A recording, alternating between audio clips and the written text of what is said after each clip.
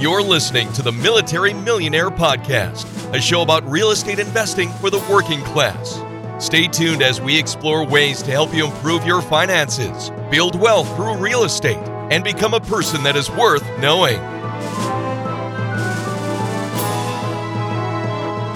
What's up, Military Millionaires? I wanted to briefly talk about a service I offer that a whole lot of people don't seem to know about, and I guess that's a failure on my part for not having discussed it enough. So look, finding a realtor that understands investing and or the VA loan or both is not always the easiest thing in the world. And finding a lender, same thing. So what I have started doing is I've built I have a large network, but I've started to compile it all together finally as a legitimate Excel document driven, location driven list for you guys, essentially. So what it is basically just my way of helping connect you with a realtor or a lender that I know personally and have vetted and talked to and understand that they're not going to screw you. And what I do is, like, for example, I had a market where I had 2 or 3 agents that I all sent the same person as a connection and said, hey man, I trust, I know all of these. Let me know what you think. And they all said the same agent and same thing. So what I've done is if there's multiple agents in the same market, I choose the best one, and that's who I'm going to hook you up with. But the whole point of this is just to help ensure that you get connected to the best agent. So if that is something that you would like, just go to the website, go to FromMilitaryToMillionaire.com/VA-Realtor/ or just reach out to me on Instagram or Facebook, whatever. I'll send you the link, or you can find it on the resources page of the website. But look, all it is a way to help connect you with an agent who's going to hook you up. No, I don't charge a fee for you. No, I don't charge a fee for the agent. It's just a way to hook you guys up. At the end of the day, as a buyer, you're not going to pay for a realtor anyway. So, ta-da, it's magic. You might as well use one. As far as VA lender, I've got a really good one that I work with and know very well. There's several others that are pretty good, and I'll probably try to steer you away from some companies that I just don't think are very reputable or have been very helpful. So, if this is a service that sounds good to you for free $99, then reach out. And if not, then enjoy the show right now. What's up? Alex was What's up, Dave? Hulk smashing his computer before we hit record, but I Hulk smashed my computer this morning. But I'll tell you what, I'm doing okay. I think I'm going to, over the next few weeks, I'm going to turn my photography hobby into a real, actual business, and I think it's going to do. I actually have a lot of demand already, so yeah, it'll do good. You built it up the right way. It'll be good. Today's guest is Dave Seymour. So this should be a little interesting. So he was not in the military. He's a firefighter EMT, but you may know him from Flipping Boston. So he's been around a little bit. They reached out, and I was like, oh, yeah, okay, sounds good. So flipping and video, you're up my alley. Yeah. So it should be a good time. But let's bring him in because he just hopped in the waiting room, and let's just get this thing rolling. Let's do it. Thank you.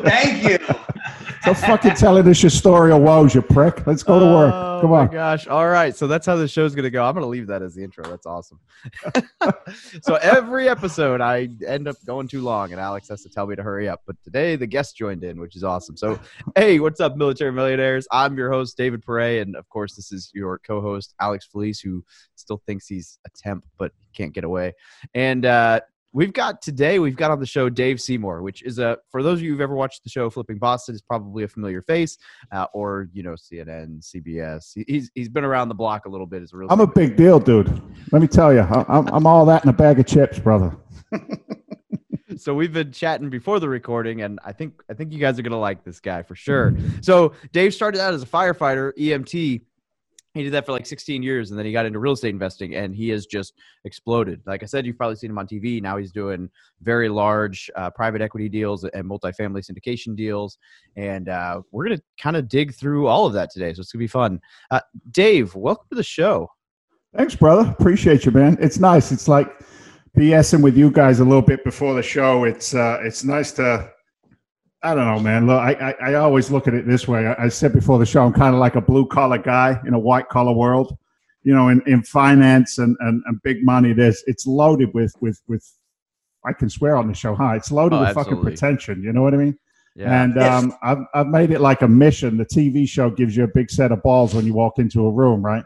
So I've made it kind of like a mission for me to be able to take some of that Harvard pretension and tuck it in the corner somewhere and just have real conversations.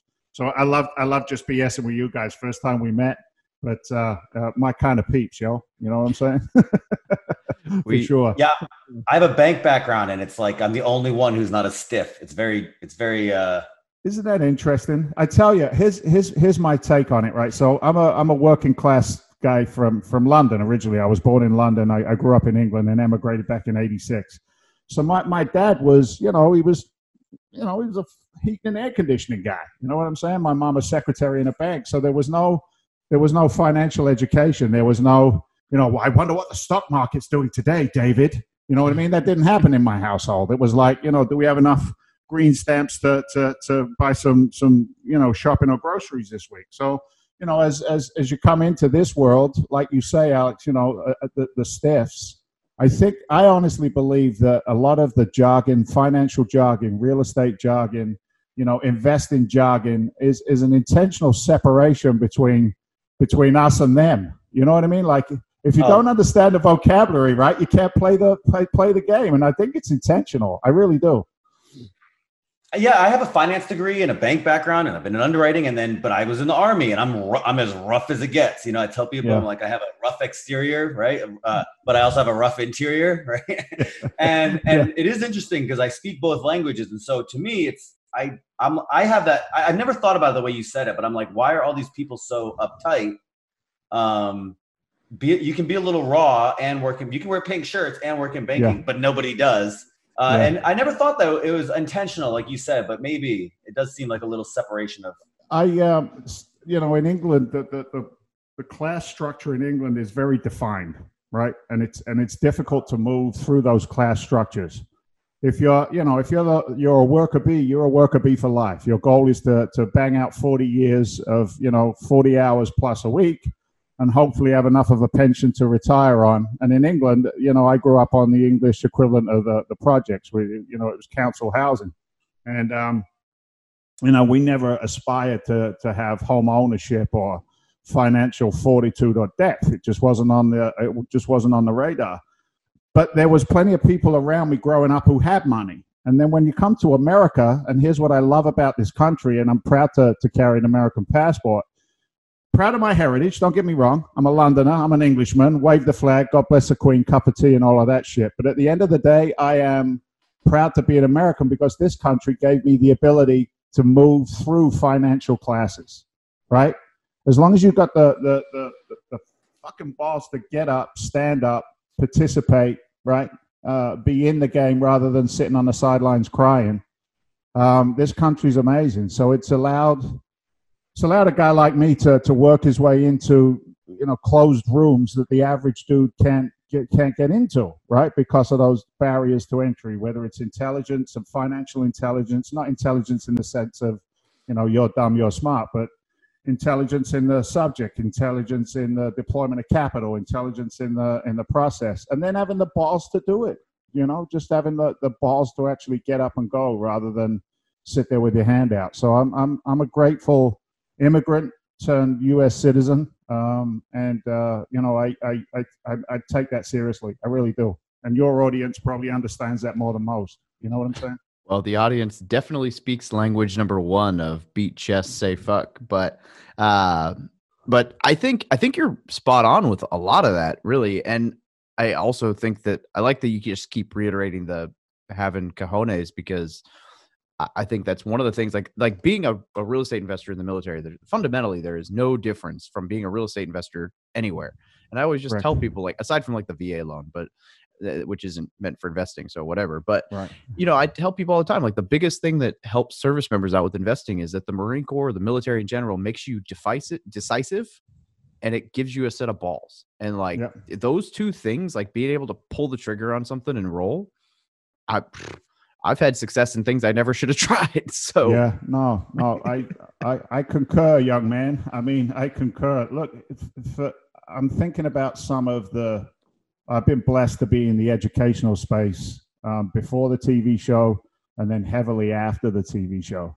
So I've had the honor and the pleasure of interacting with a lot of military folks, and to be very direct with you, their chances of success have been higher than a lot of others for the exact reasons that you described, right? You take look, if I'm successful at what I do and you see that, you respect it, and I tell you turn left and not turn right, you're going to fucking turn left. Don't question me. Turn left. It works, asshole, right? You got a CO who understands what they're doing, that you respect, that you follow.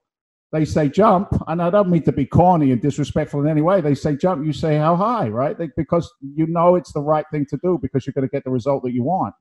So there's so many parallels between, the process of capital, the process of investing, the process of business.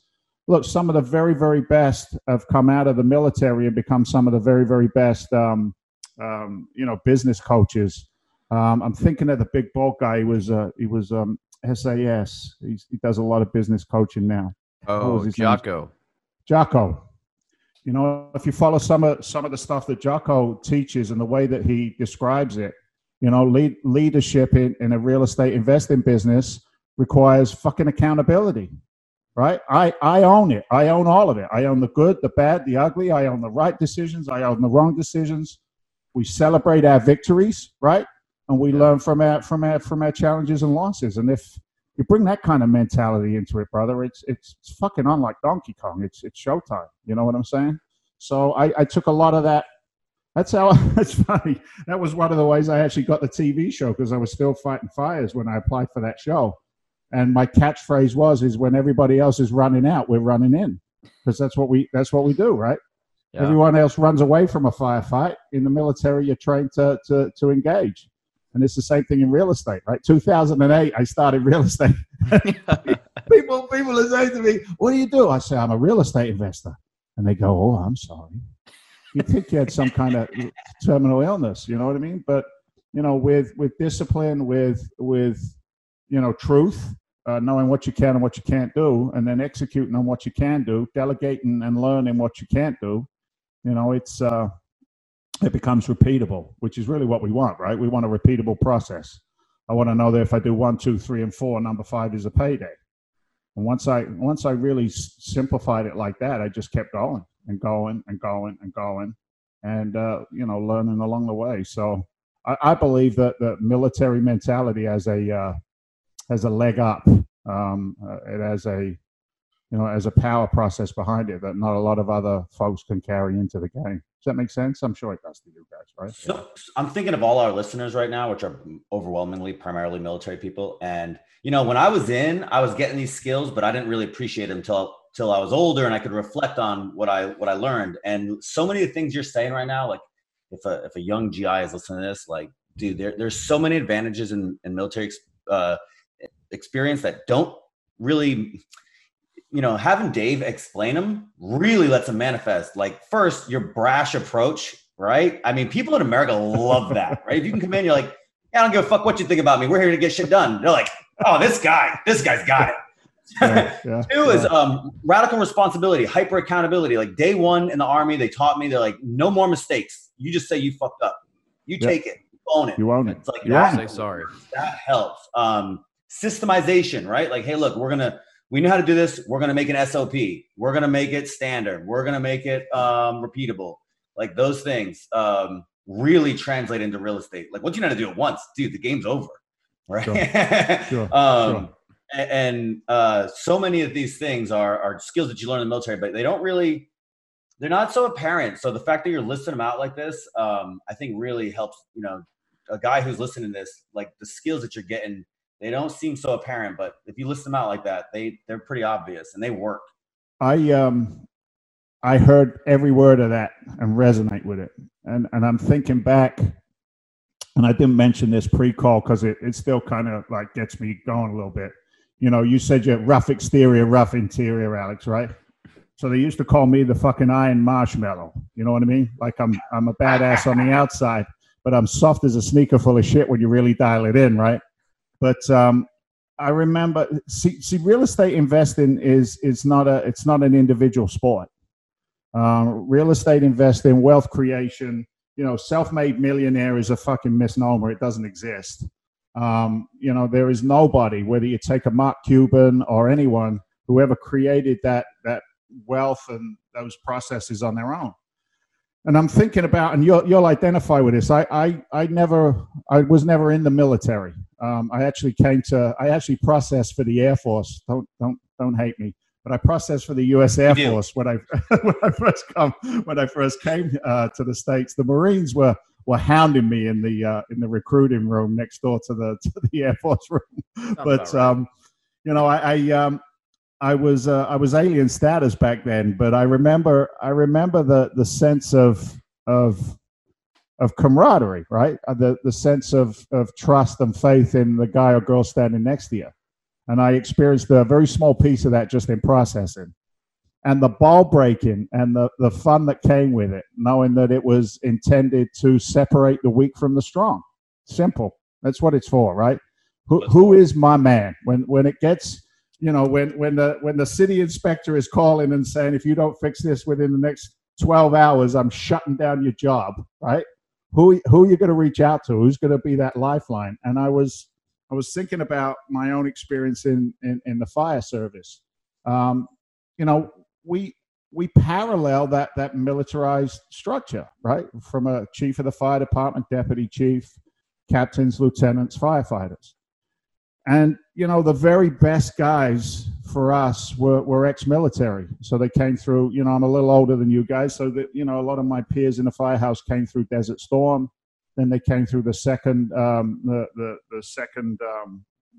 theater that we had out in the Middle East. And I remember this story, man. I'll tell it because you'll appreciate it. My partner on the medic truck, so I'd rotate between the engine, the ladder, and then on the medic truck, and I'd do 24s on the medic truck. And my partner was an ex-jarhead. His name was Paulie. He's ex-Marine. And we had a younger Marine circle into our job to do some ride time on the medic truck. So he was getting out of the Corps. And these two guys are standing in the kitchen, and you got old Marine talking to young Marine, right? So there was obviously that commonality right there. And they were talking about the flak jacket issues that they had on Desert Storm. And Paulie, my guy, was asking this younger kid, did they resolve that issue? And the guy says, yeah, the issue was resolved. And Paul's like, well, how do you know? And the guy said he took a couple of rounds, sent a mass while he was out there doing what he did, and the jacket held up. And I thought to myself, when I'm sitting in the chair, I was the cook in the firehouse. The first thing I said was, dude, your money's no fucking good here. I'm buying lunch for the time of year. That one's on me. And I looked at the rest of the guys on my crew. I said, you're all ponying up, you fuckers. But big picture on it was this, is like a line of communication, a given trust, and then an execution, right? So this guy had earned his right to be a part of this team.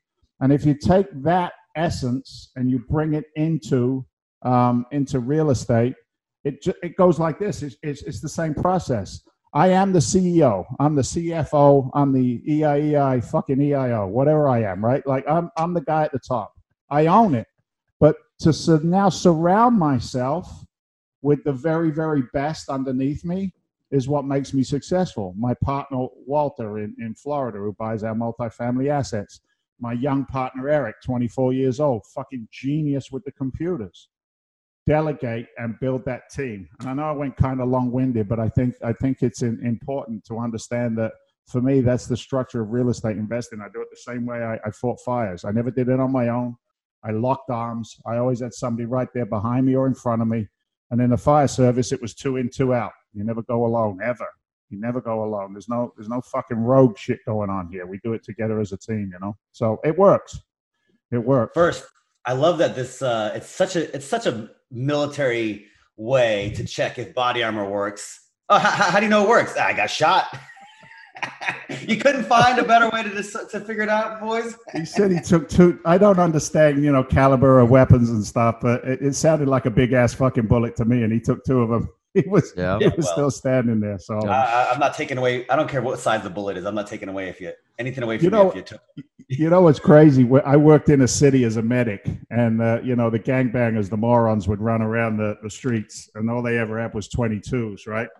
And I get this one kid one time. He's in the back of the truck, and he's talking to his cronies. It was the blue team and the red team, and he's talking to his cronies outside the truck as we're loading him in the back. He took a couple of 22s to the side, I think it was. No, he got one in his ass and one in his side.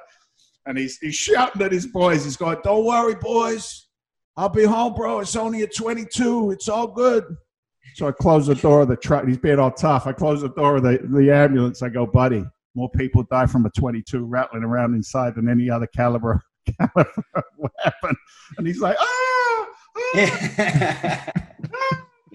Save me. So everyone's a tough guy when they're standing up in front of a crowd, right? And then you get some reality check and suddenly they ain't so tough anymore. But hey, why are we talking about that? That's not real estate.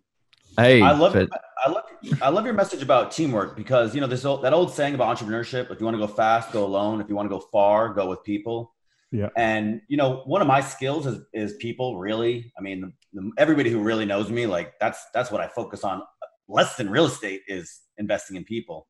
And the more that I do that, I find that I go really far. And it's a tendency for new real estate investors to go alone. And I understand that when you're new, right? Hey, let me get 1 or 2, 3, 4 done before I start, trying to lose money for other people. But can you expand on on that transition? Maybe like, you probably started, the idea was, let me start alone and then bring people in.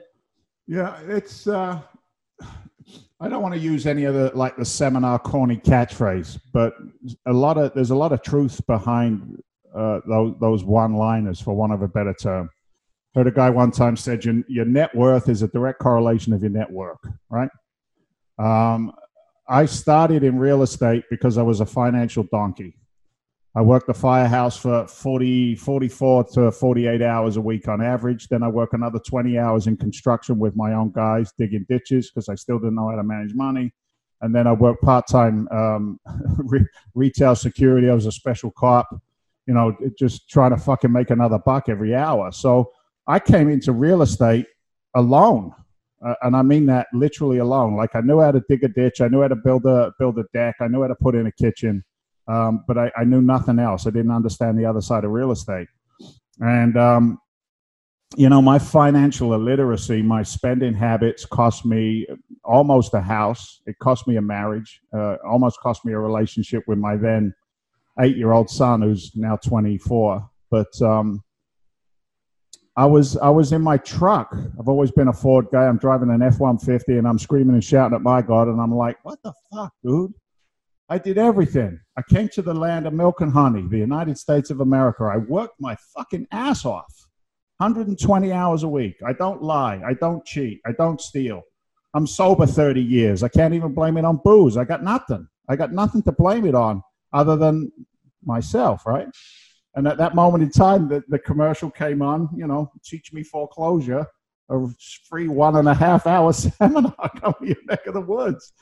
Dave, Alex, Royce, that's how it started. I showed up at a seminar with my wife, who's now my wife today, and I started hearing and seeing things that I found to be attractive and truth. And that was, I learned that debt is a tool. It's not something that you go, debt is good. Debt is good. I like leverage. I understand. Somebody told me one time you could have what's called a self-directed IRA. You didn't have to let somebody else manage your money. And I went, oh, I like that. And I just began,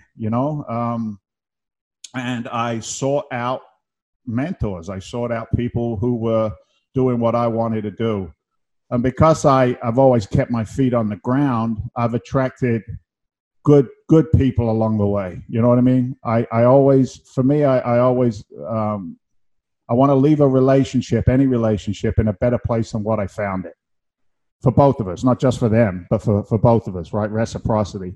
And I took that to heart, and I stayed the course with that. And it allowed me to learn what a wholesale transaction was. And I'm $70,000 in credit card debt when I start. And then one day I get a check in my hand for $5,000 on a wholesale transaction. And I'm like, fuck, I said, this got to be illegal. I stepped out of the attorney's office and I'm looking for 5-0 to start pulling up and grab me right there on the spot. You know, because think about what we've done in our lives to earn $5,000. And I didn't even own the house. I got a check for 5 G's. I'm like, this is fucking crazy. So it was always, locking arms with the right people. Did I always make the right choices? No. Have I been burned? Yeah.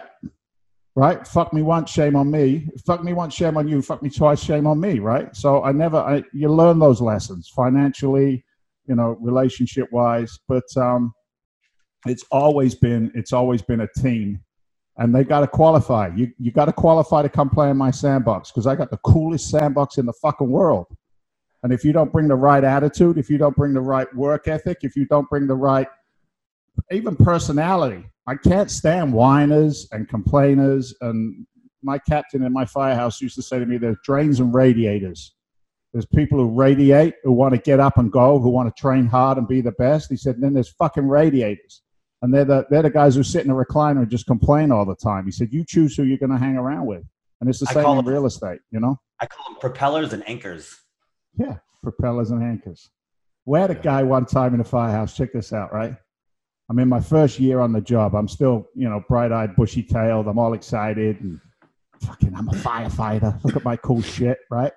And I got detailed out to what we call the retirement hole, which was Engine 11, which was a company that did very, very little work. And it's kind of where the older guys went. And I was there on a Saturday night on the weekend, and I'm like sitting up straight in my chair. I'm waiting for the bell to go, and we're going to go to work. And this old prick sitting next to me in the recliner, and he's flicking through the remote control. And he looks at me and he goes, this job sucks. I go, why? What's up? He goes, there's nothing on TV. He said, I'm going to bed. What? This job sucks. There's nothing on TV. I'm going to bed. And I never forgot that, because I said to myself, I don't want to be that guy. I don't want to be that complacent asshole who's just showing up in life to get a paycheck. I'm not interested in that. I'm not signing up for that program.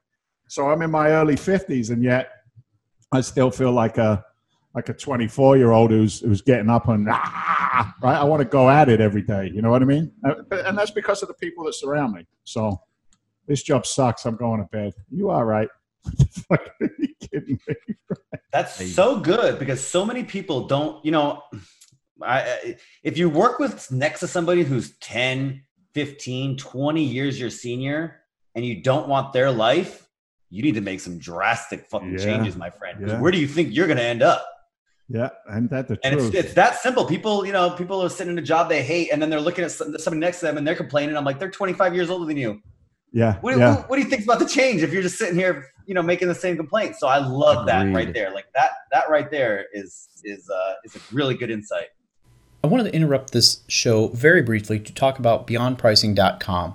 And this is the way that I've been doing dynamic pricing. And I just wanted to share it with you because in the last 2 weeks, I've gotten 3 bookings that have already made up for any cost that this would have been to me. In fact, it especially does because it just pulls a small piece off of, I think it's 1% off of what you make in income. And I've already seen multiple like $10, $20, $30 per day price. So yeah, sure, they might get 1% fee, but they're making me at least 5%, 10% more. So it's a win-win-win. It doesn't cost you anything out of pocket. So definitely check out beyondpricing.com. It is very good about fluctuating. What it does is it adjusts up and down your daily flow, your daily rent, so that if you have a guest on Thanksgiving, you won't make the mistake I did where they're paying the same as they would have been 2 weeks prior on a Wednesday, which sucks. I missed out on probably $200 without having this earlier. So definitely check it out. I'll put a link down below. Dynamic pricing and specifically beyondpricing.com is an absolute must for anybody in the short-term rental game. Don't get caught without it.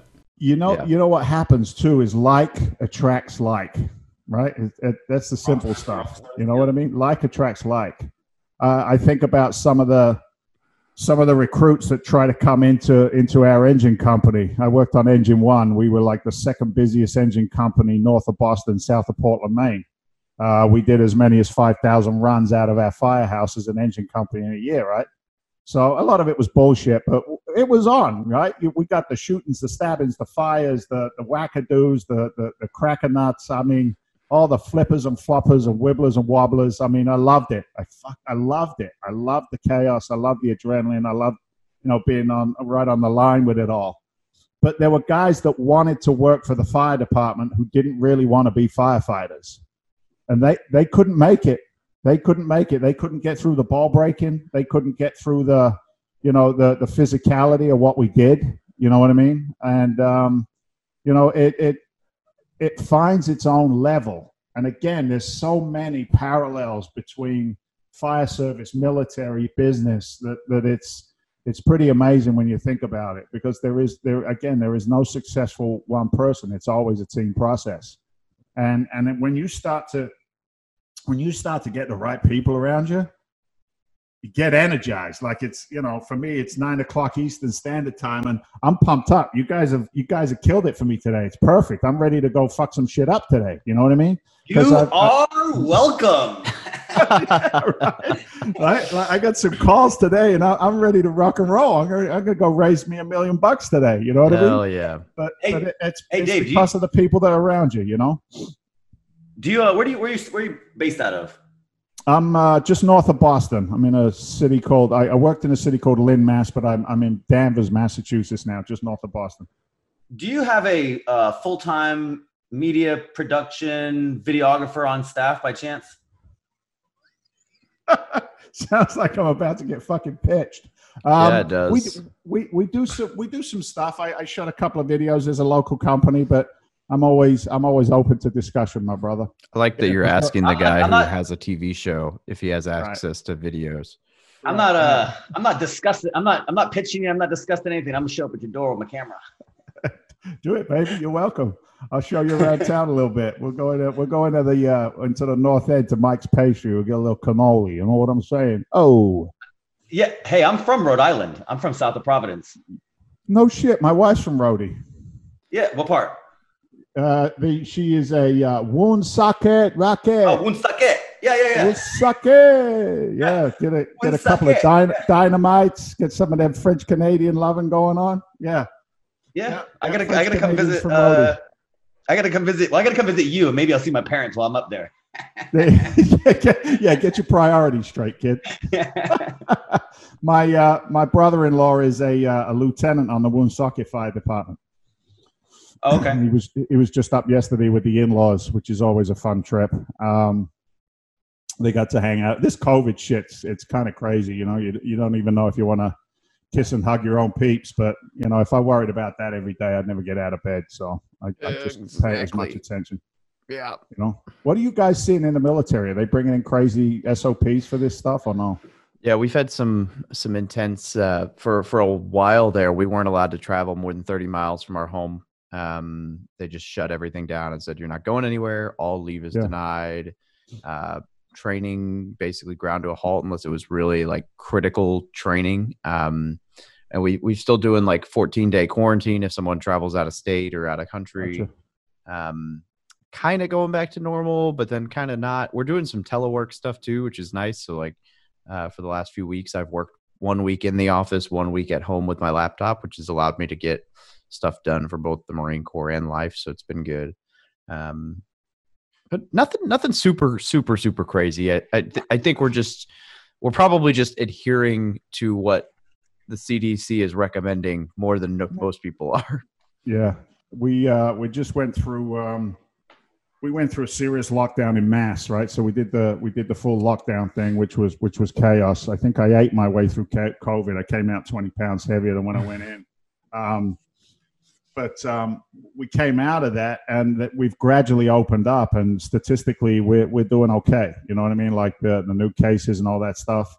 But the states that just really didn't pay any attention to it, well, you know, they're now number one news. Your Floridians and your Texans and everything else. And look, man, I don't know about anybody else, and I'm not an advocate. It's just one guy with one opinion. But if I let that be as big of a influence in my life and my business as it is for some other people, I'm not going to move forward. You know what I'm saying?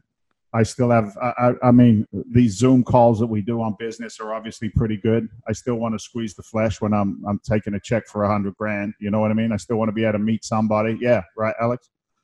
You know, that person to person is still powerful, but we can do it with some intelligence. I think business can still move forward, but we're gonna see some substantial changes, you know, end of Q4, beginning of Q1 in the real estate marketplace. And I don't know about anybody else, but I'll be locked and loaded and ready to go when that opportunity presents itself, because of the work that we do now. We prepare for the future. You know what I mean? So, absolutely. Yeah, COVID was a pisser. Whoever would have thought COVID was coming, huh?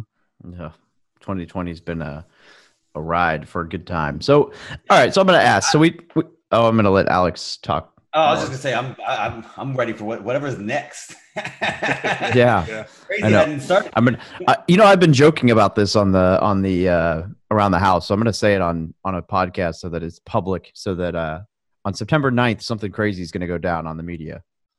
Apparently, Hillary has a court date. So there's my prediction. Just so it's out in public that on September 9th, something crazy is going to be on the news. So and it's not going to be that. Let's do it. Let's go down this rabbit hole. So, I shouldn't have done that. Epstein's hottie. Epstein's hottie, right? Did you follow the Epstein story? No. So Epstein's, young lady friend there, she just got snapped up in New Hampshire. Now Epstein goes into that lockup in New York, and as we know, he didn't come out, right? Now they grab her in New Hampshire, and where do they send her? The exact same lockup that Epstein went to. Now, if you like a little bit of ooh, something's happening, what's going on, do a little research on Epstein and Clintons and the rest of those guys, and who knows? There might be some thoughts that get connected. We'll have to wait and see. But look, Prince Andrew is not without fault either. So, it's I don't know if you watched that documentary on Netflix, but it was pretty insightful, pretty informational. But yeah. Hillary. Interesting times for sure. All right. So we've talked a little bit about how you went from being a firefighter, you jumped in, you got in 2008 through a seminar, and you've done a lot of crazy stuff, but yeah, what is going down now? Like, I think from what we were talking before, you're in the more of the syndication multifamily realm now. Yeah. So we had January of this year, I was approached by a hard money lending company out of San Diego. And they said, Dave, nobody's really branded hard money before. As I said earlier, contractually, I'm able to kind of make my own decisions now. And I said, I like that idea. And we opened up a hard money lending branch. We had about 15 million in the pipe. And we were working off of a $50 million line of credit to originate these loans to investors, hard money loans, a couple of points, 8%. We were doing 80-20 on the loan size. So 80% of the capital we would put up, they put up 20, and then we do the construction draws, pretty standard. But it was exciting because we could do it nationwide and we could scale it up. So we had, like I said, 15 million in the pipe, and COVID hit. And as soon as COVID hit, it shut down the hard money lending business, put me out of business in 3 days. Yeah. 3 days I was done, son, over, finished. And the reason is I couldn't sell our mortgages to Wall Street because Wall Street wasn't buying them. Secondary, you understand that from finance. Secondary, tertiary markets weren't buying up the notes. You're done. You've got no capital flow. So, I took a pretty substantial kick in the ass with that one. You learn your lessons, and God is good. You say a few prayers. You're open to the next opportunity. And gentleman I mentioned earlier, Walter Novicki. Walter was he was special forces in the Army. He's a military guy. He's a couple of years older than me, and I know him. I trust him. I love him as a brother. And he'd done about 125 million in syndicated multifamily acquisitions in the Gulf Coast region of Florida. So from Fort Myers, pretty much following Route 41, and I think it's I-75 almost all the way up to Orlando. And in that belt, he would focus on the secondary markets outside the metropolitan markets, and he'd look at maybe the 20 to 120 unit apartment complexes. So he had raised in his career about 120 million, syndicated deals one at a time, Dave, okay? Put maybe 10, 15 investors on one particular asset, and then pay them a rate of return after they go through the stabilization of the asset, raise the NOI, then you raise the value of the asset, then you can sell it for more money than you purchased it. It's almost, I was talking to a lawyer yesterday, and he said to me, he said, it sounds like you're doing flipping Boston on steroids. I said, yeah, it's kind of a way of looking at it. Yeah. So Walter and I and our team know that COVID is going to create a tsunami of opportunity in the multifamily arena for a couple of different reasons. The younger generation doesn't want to own a home. They're not interested in 30-year mortgages and following the same plan as their parents. So they become sophisticated renters. For that, they want quality home. They want services. They want amenities. So we focus on what's called a B-class property. B-class property is just a little less nice than that A-class property. All right, we might not have the best gym equipment, but we got gym equipment. So we focus on those in the Gulf Coast region, and then we buy those on their actual numbers at the date of acquisition. So instead of buying them on what they could be, we buy them on what they are. So to really capitalize on it, you need a big checkbook. So for us, the big checkbook to buy as much of this stuff as we possibly can under our buying criteria is to raise what's called a private equity fund. So our private equity fund is in its raise stage now. We went live Monday of this week, so a couple of days ago. And we raise $100 million. The first $5 million, once that's in the account, we now pay an interest on that money. And the way we structure our fund is we have a preferred rate of return back to the investors, accredited investors only. The accredited investor comes in, they get a 6% preferred return. And as soon as they hit that first 6%, which is all theirs, there's no fund management share, then there's an equity share in any profit over that. So the cash on cash targeted returns historically, based on what Walter's done in the past, come in at 8 to 10%. So an 8 to 10% cash on cash targeted returns, pretty substantial. It's better than, if you trail 20 years in the stock market, for example. And then because we buy assets and consistently raise the rent, raise the valuation, and then liquidate inside the fund, they also participate on the upside of the liquidation of the assets inside the fund. The fund will then run for 6 years, 1 year ramp up, 5 year performance, and it's called an IRR, or an internal rate of return. The IRR on these historically has come in north of 20% return. So it's a very, very nice play. It gives diversification because they own shares in the fund rather than having their capital pinned down on one asset. I know some guys who have invested heavily in the past 2-3 years in retail. And COVID taught us a lesson that people don't have to go to the fucking mall. You know what I mean? So if you ain't going to the mall, what's going on? And I know these guys, that some sponsors of these assets have had to make phone calls that no sponsor wants to make, i.e. there's no quarterly distributions this quarter, and we don't anticipate any next quarter while we try and, hold on to our asses and get through whatever this COVID is going to do to us. But people always need somewhere to live. So, that's the big picture, Dave. Obviously, there's details inside of that. But, single family houses, 50, 60, 70, 80,000 hits, they're great. But they're still a well-paying job. You know what I mean?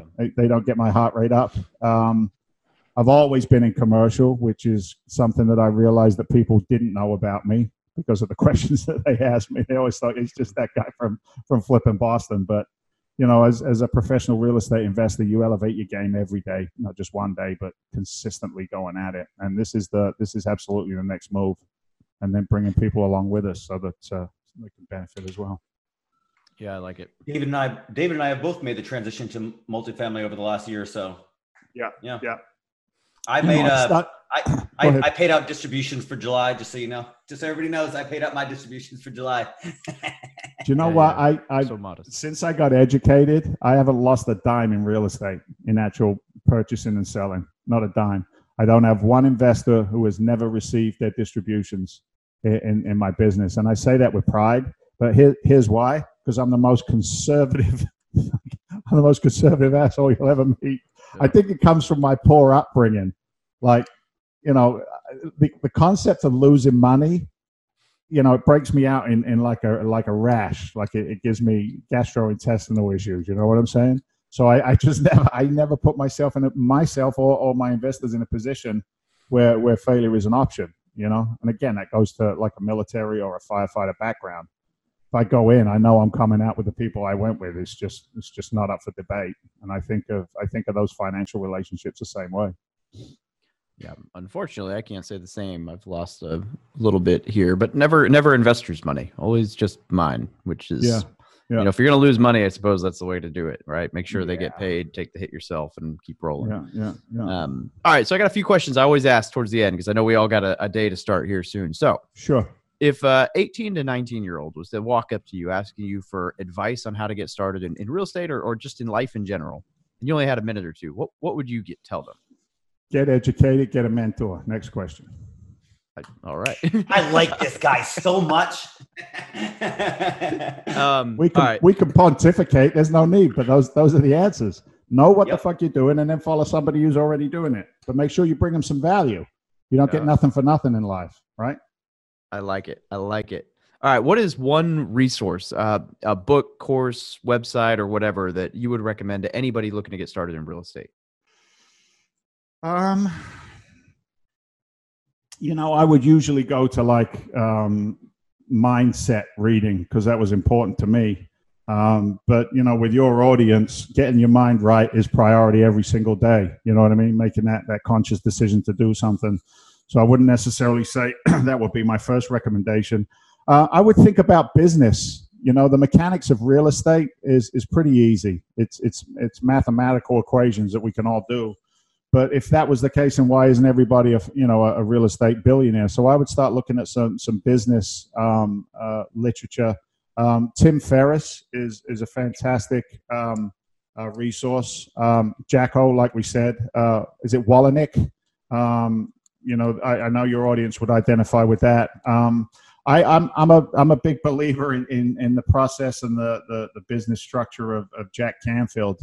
Jack Canfield was the author of Chicken Soup for the Soul, and he's academic. He's not rough around the edges, but the message is pretty tight. I spent a lot of time learning from him. I like Damon John. He's got some good stuff. Kid from the the rougher part of town. Working out the back of his trunk of his car, and where he is today. There's a good message in there and lessons to learn as well. So there's enough to get you going. And then on the real estate side, keep listening to David and Alex on the podcast and do what they tell you to do when they tell you to do it, and everything will be okay. How was that? I like that. I appreciate that. We'll make sure we get you that royalty fee for that. In the TV world, they call that product placement. Yeah. All right. And there's a free book on our website as well. That's what I was getting to right now. Is where can people get your book and where can people get a hold of you? Yeah, go to the website is freedomventure.com. Freedomventure.com. If you scroll down on that front page, there's a free ebook on there, download, Unlocking the Code to Multifamily Investing. That was a book I wrote with one of our board members, a gentleman by the name of John Dessauer. Johnny's a prolific investor in the Chicago market and also in the Florida Keys. He's also a property manager.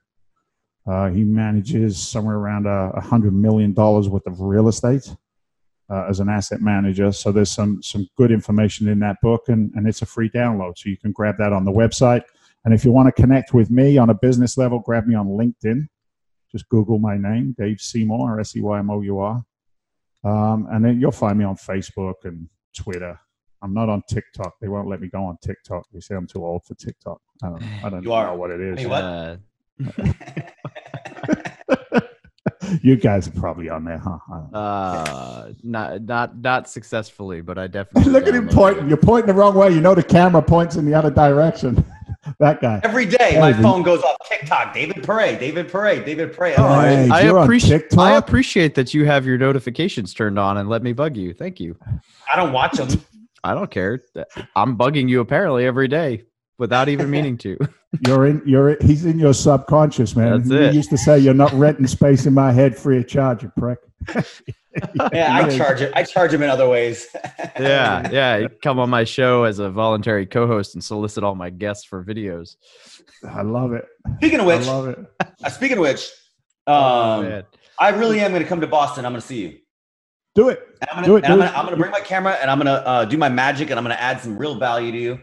And then it's going to be undeniable. And then we're going to do a repeat episode. And you're like, this Alex guy is the real deal. This guy's the biscuit. Yeah, I'll take it, man. Yeah, he won't leave. He's a seriously, fucking don't leech. just talk shit. What's that leech?